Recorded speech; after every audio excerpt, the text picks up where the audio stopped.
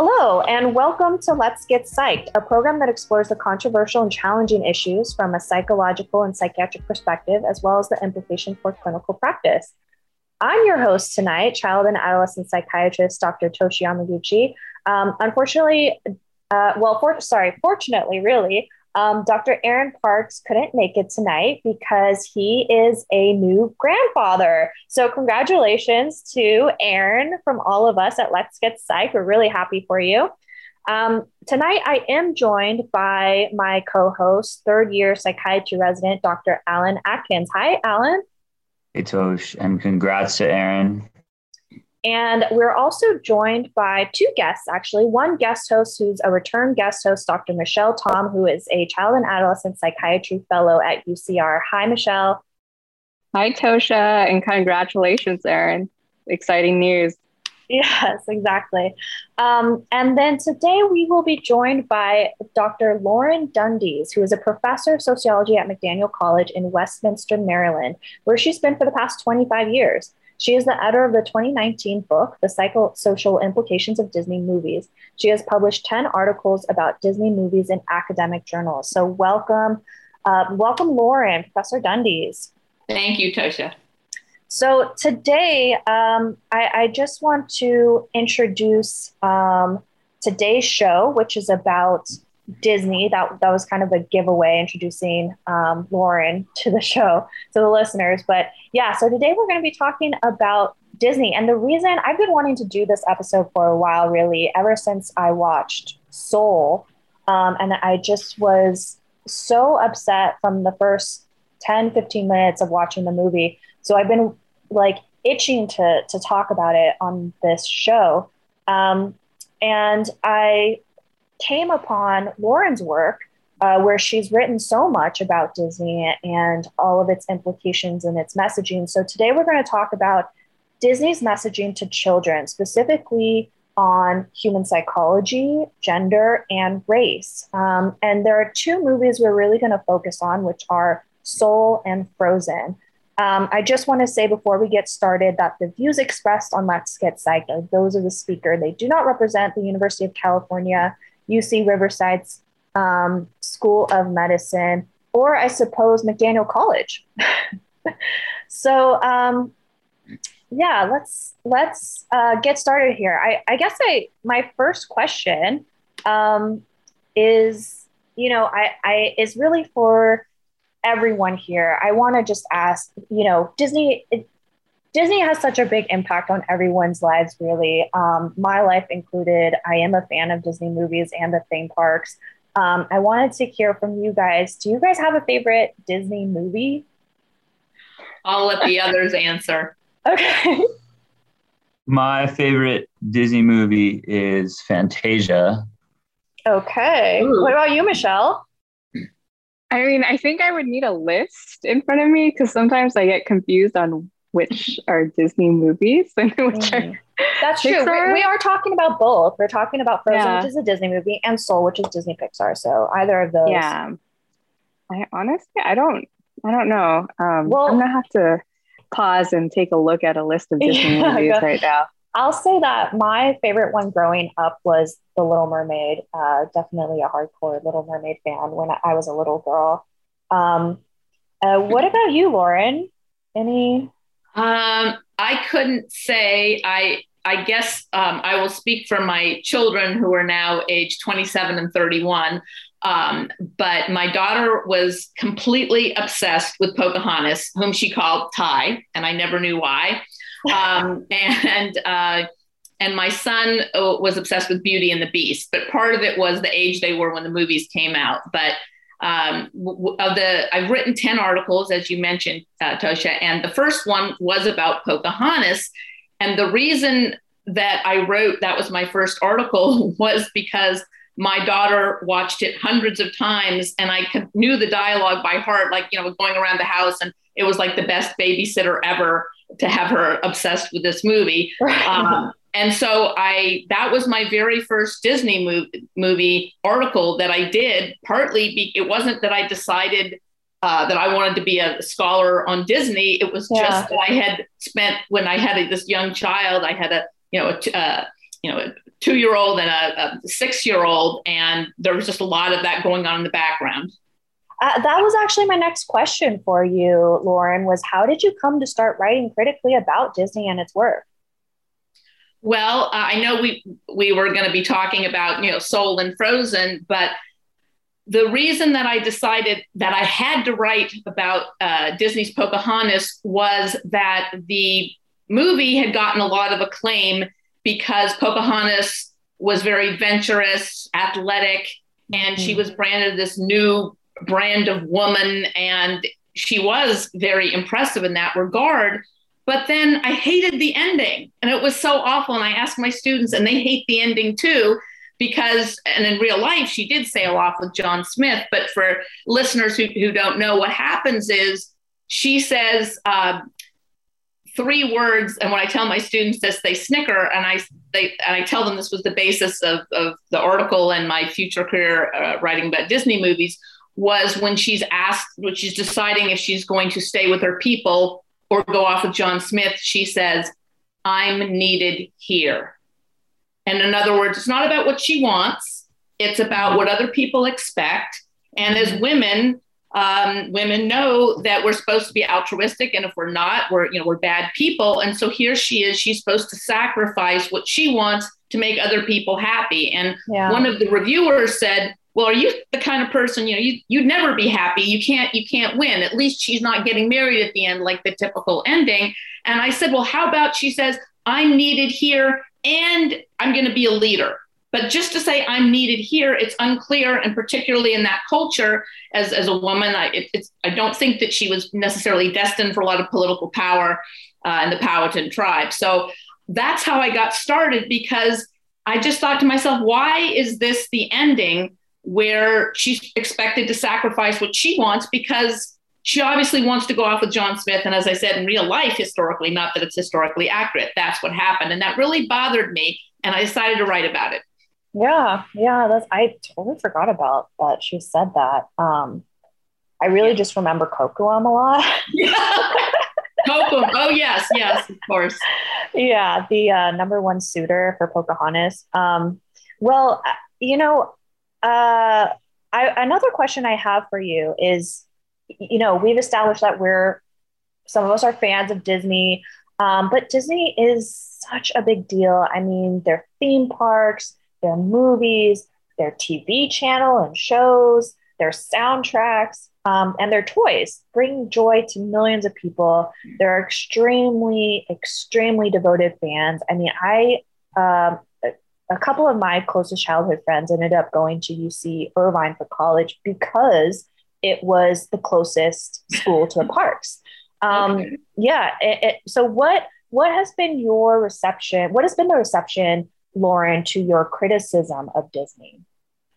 Well, the word that it's always the same word. It's the word ruin. You've ruined this movie. By the way, I definitely ruined Little Mermaid. So I don't know if we have time to get into that. But there is this very dramatic, violent impalement of Ursula, where she is taken on a male role and she's feminized through this dramatic impalement. Very masculine, the deep voice, and impaled, and goes back to being a woman, and the power goes back to Triton, the male, symbolized by the Triton. Triton's trident. That's a little tongue twister there. Right. So the students, they're very resistant. Some of them are hostile. But by the time I'm finished with them, they see that there's a pattern. And I often get a question that I thought it would be nice to address up front. And that is, by the time I've convinced at least some of the students, either that or they're doing a good job faking it, noting the pattern, they said they always, do you think that Disney intended to have these kinds of messages about gender dynamics or race or whatever it is? And I say, absolutely not. I think it's unconscious. And that means that there isn't proof. But the point is, when you see the pattern repeated over and over again, then you know that there's something going on. And my students usually by the end, they're like, well, they have noticed the pattern in many other Disney movies, often ones I haven't seen, because I haven't seen them all. Right. So that's, I think, important to say. Yeah, go ahead, Michelle. You were going to say something. Oh, no, I think I was going to say I figured out my favorite Disney movie. Oh, tell us. I think it was Moana. I'm gonna say Moana. Okay, nice. Well, I was going to say, Lauren, I mean, piggybacking off of what you were saying, that is really like the structural part to every ism, right? Like structural racism, structural misogyny, patriarchy. That it's just kind of this underlying context to everything. Even the stories that we grow up loving as children. So tell us more about the college course because you do teach about this at McDaniel College. Yeah, so I generally incorporate it into my introductory sociology class because Disney's so popular. A few years ago, I taught a class called Decoding Disney, and it was nothing but Disney movies. And by the end, I was like, no, I can't. It was a lot of Disney, and there are patterns that recur. So it was a little bit, I don't know, I thought it got a little bit redundant, but it was fine. The students could do presentations, and it was a first year seminar and so forth. But generally, I incorporated into the class. What was interesting is to see what the students' favorite movies are. When I taught that course, the resounding favorite, and this was just a couple of years ago, they all loved Lilo and Stitch, and I had never seen it. And, yeah, yes. And wow. Interestingly enough, that there is one of the authors in the book I edited talked about Lilo and Stitch and talked about, as a gay woman, how the character resonated with her because of, the portrayal.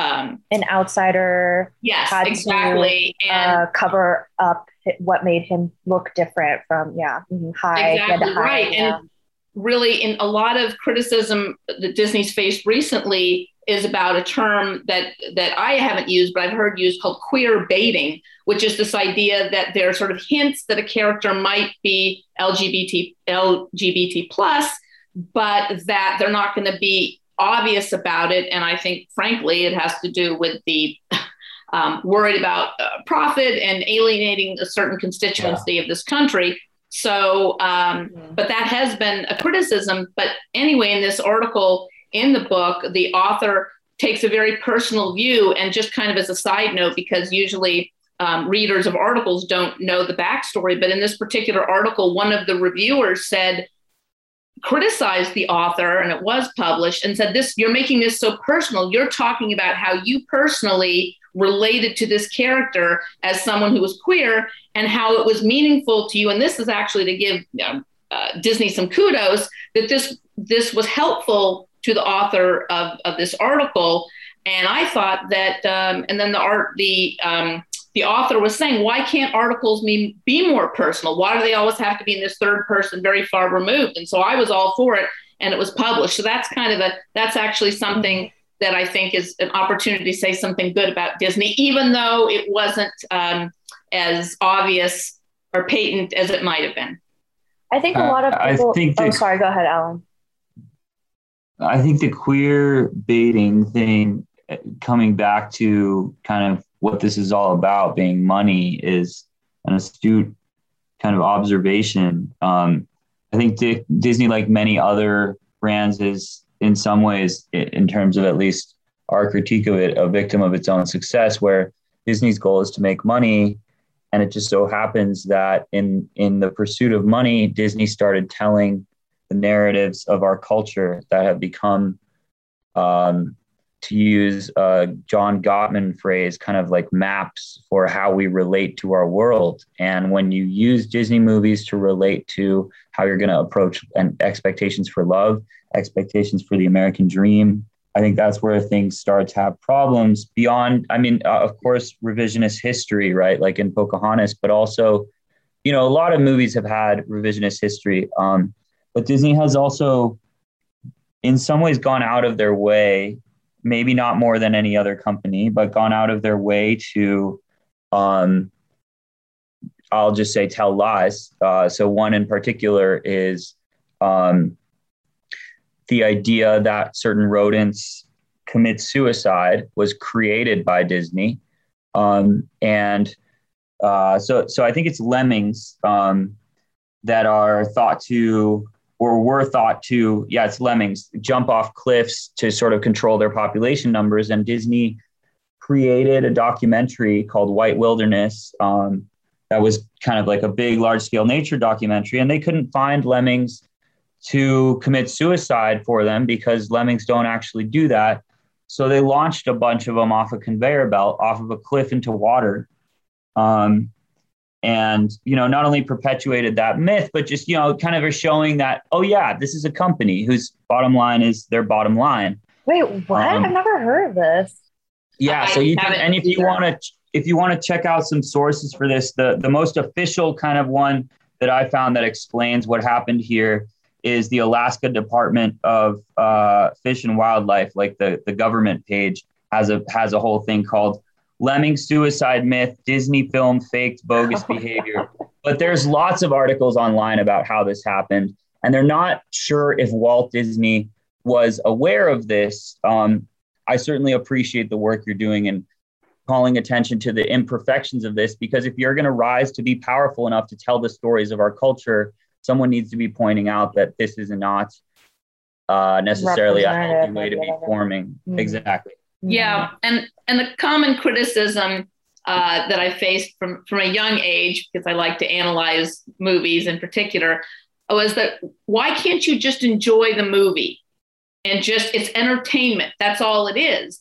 But of course, as the previous conversation we had Tosha talking about, it has a monopoly and it's so powerful, and it is amazing to see the influence in terms of the watching the movie and merchandise and so forth. And so I think that although it does have entertainment value, I think that there's no reason to ignore some of the messages that are kind of below the surface, and certainly to say that Disney should be able to do better. It's a multi-billion-dollar company. And, talking about Soul, because we haven't talked about race as much, I do focus on race and gender as someone who's a professor of sociology. But in the case of Soul, I just don't understand how Disney could be so blind as to repeat the mistake of Princess and the Frog, where the first Black princess, Tiana, was a frog most of the movie, which a lot of Black people and white people as well found offensive. Particularly Black people found it offensive that here finally they have an opportunity to be portrayed in a royal situation. So they turn around in Soul and have a Black man, Joe Gardner, who's not particularly relatable to children. I mean, he's a failure to launch. His mother's, kind of taking care of him and talking about, doing his, she says, we didn't struggle giving you an education so you could be a middle-aged man washing your underwear in my shop. And like most kids aren't gonna be like, oh, he sounds cool. So I think, the fact is you have this movie Soul, that has this protagonist, Black character, Joe Gardner, and he's not relatable. Some of my students said they found him to be selfish. And clearly, if you look at the merchandise, the 22 character, Tina Fey, a white woman, and it's discussed in the movie, she's a white woman, her voice, is really kind of the star. And they're going to be doing for Soul, it looks like they're going to be doing a prequel, and it's not going to be about Joe. It's going to be about 22, who was the one who was popular. Oh, they're doing a prequel. I didn't know that. A little short prequel, and it'll star Tina Fey. I don't know if Jamie Foxx will even be in it. I just, sometimes they have plans and plans change, but I wouldn't be surprised, because here you have the Black man who really isn't on screen as a Black man because he's either in the body of a cat or he's a blue blob. Mm-hmm. Yeah. Okay. If you're just joining us, this is Let's Get Psyched on KUCR, and we're talking about Disney's messages to children with Professor Lauren Dundies. So let's move on. Another thing that really bothered me about the messaging that Disney had in the movie Soul is its messages about personalities and how they are formed in this very rigid way where personality traits are literally assigned at birth. I remember one character is determined to be a megalomaniac, opportunistic megalomaniac, I think is how they describe this one Soul. And, obviously the problem with that is that for all those kids out there who have been called the problem child and now think of themselves as like there's something inherently wrong with him. That is just not true. That is a big problem. That is a big problem for children to hear. It's a big problem for people who work with children or who live with children or who care for children to hear. And, I've said in the past on this show that trauma is in everything. Well, neither is genetics, neither is personality. There are both things that all of these things contribute. So many things contribute to someone's personality, their mental health. You can't just say it's one thing. So, here I really want to push back on that. But for me, I mean, the reason I got so upset was because I felt that Disney had purposefully marketed this movie as being a Black movie. The trailer was completely images from like the first 5 minutes of the movie. It was Joe Gardner in the body of a Black man walking around the streets of New York in a Black community. And it seemed like they were saying, this is going to be a movie in a Black community about a Black man and about jazz. But then when you watch the movie, it really doesn't feel very Black at all. It seems like a very surface level understanding of what it is to be a part of the Black community. And I guess what would have been more satisfying is if, Tina Fey, I think this could have been really different if 22 were voiced by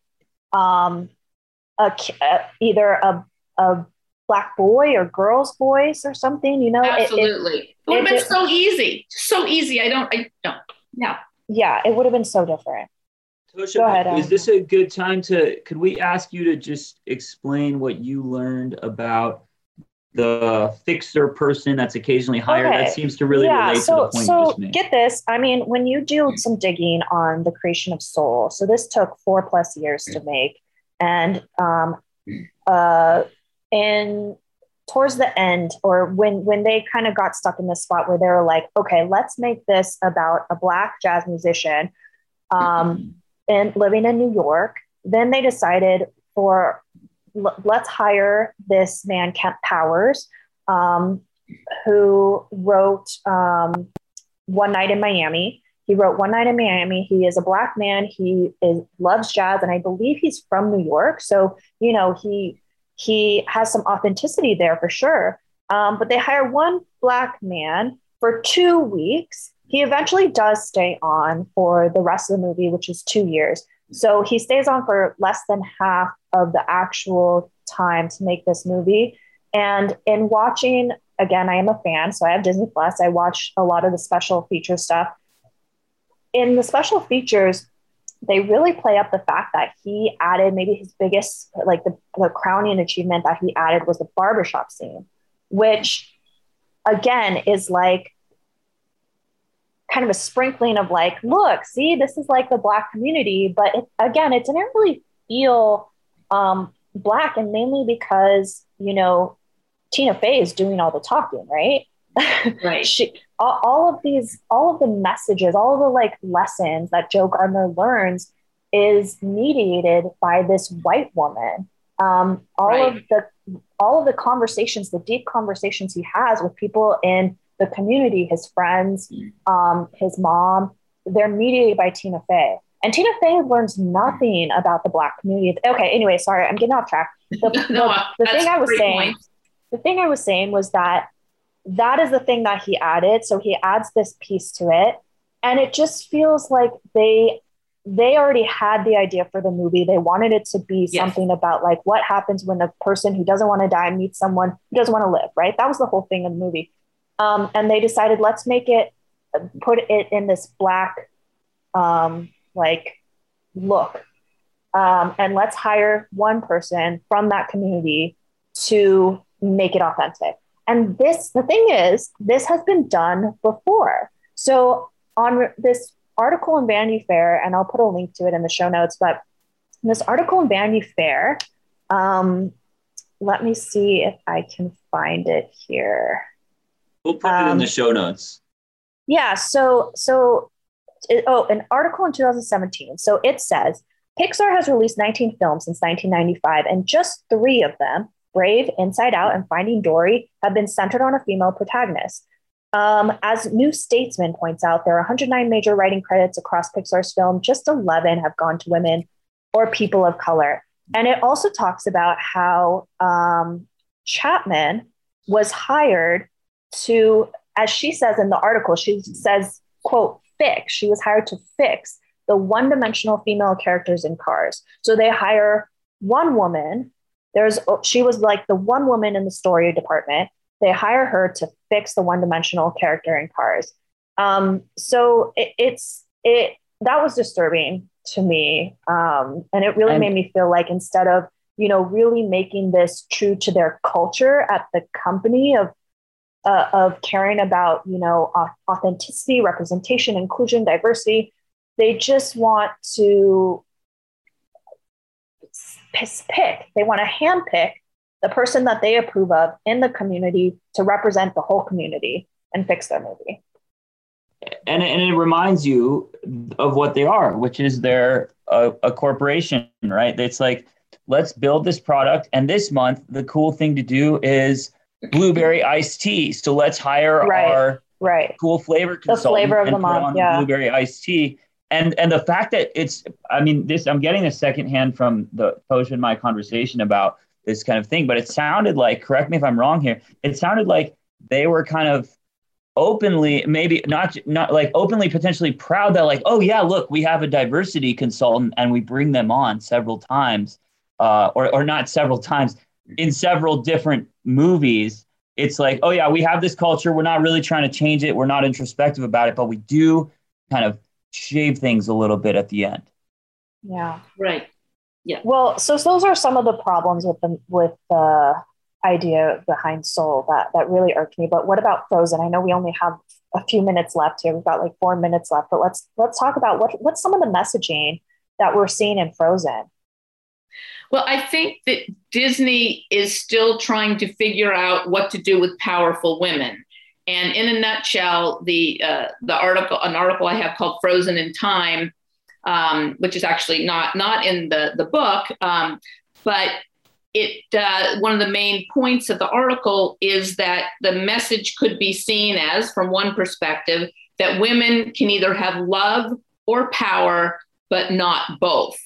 And the fact that Elsa was so powerful meant that somehow she didn't love anybody, male or female, and she was not lovable either. So this idea that powerful women are just not destined to have relationships. And in fact, it is true that very powerful women often do struggle with this, because the idea is if they're more powerful than the man, it's like, well, you don't respect the man because he's, got this woman running the show. And if they're equal, then it's like, well, it detracts from her. She's powerful. And obviously, you wouldn't want to have a man who's more powerful, because then that kind of defeats the purpose. So they really don't know what to do with a powerful woman. And that's why, when all the speculation occurred about Elsa, is Elsa gay? I didn't see any evidence that she was gay. But, well, she doesn't have a partner and she's sort of attractive. I know she's a cartoon. But so I think that that's really an issue. And I'll just say, I know we're close on time, but one other kind of thing is that if we look at Frozen 2, which actually made more money than the first one, the first Frozen, is that at the end, Elsa, she finally learns how to control her power that was triggered by emotion. What do you think about that? The gender stereotypes. Right. And at the end, she decides she's going to share her power with her sister. Why do women have to share power? Right. And the whole struggle or the hero's challenge here for Elsa was learning to control and rein in her power in a way that's acceptable for her to fit into society and for society not to be afraid of her. Right, because she lost control when her emotions were out of control. For years, women, because they have a menstrual cycle, they shouldn't be in power, because what if it's that time of the month and they, ruin society because of these raging emotions? We still haven't had a woman president, which I'm sure everybody knows. So I think that this is, a real concern that Disney hasn't figured it out yet. Yeah, absolutely. And Lauren, did you have anything that you wanted to say about Soul also? I think we mostly talked about like some structural problems with Soul, but Anything about the messaging in particular? Yeah, I mean, as I said, I think that it's a great concern, and many critics, especially Black critics, have brought up the issues of erasure. They're like the Black identity is erased, and as well as dehumanization with a Black man in the body of a cat, which is really incredible misstep. The white woman taking his body, yeah. Right, and just it's a little bit like the classic movie Get Out, which has also been brought up. But also one more thing that I think that is aside from the fact that he's like failure to launch and not relatable, but also at one point early on when he wants to pursue this career in jazz, but he has this offer to at the middle school to be the music teacher, and the principal says, "You're now our full-time band teacher, job security, medical insurance, pension." And it's like, why does the Black character have to worry about these mundane things? And some people may say there's a reality with socioeconomic differences, but Disney movies are supposed to be fantasy. And just like you had Princess Tiana, who opens up a restaurant and she's still working at the end, you also have this character, Joe, who's concerned about the world of labor and work, which is a stereotype. Yeah, absolutely. Thank you so much for that. So that's all the time we have for this edition of Let's Get Psyched. Today we discussed some issues with Disney as a company and some of the messaging in their movies, Leighton for Children. Thank you to co-host Dr. Alan Atkins, guest host Dr. Michelle Tom. We also want to thank you, Dr. Dundies, for joining us on Let's Get Psyched. If you have comments, questions, or suggestions for the show, you can write to us on getpsyched@kucr.gmail.com. You can listen to past episodes of our show on your favorite streaming platform. And if you like our show, we'd really appreciate a follow, rating, and or comment, but really any feedback would be very welcome. Our producer is Elliot Fong, and I've been your host, Dr. Toshi Yamaguchi. Tune in next week for another edition of Let's Get Psyched.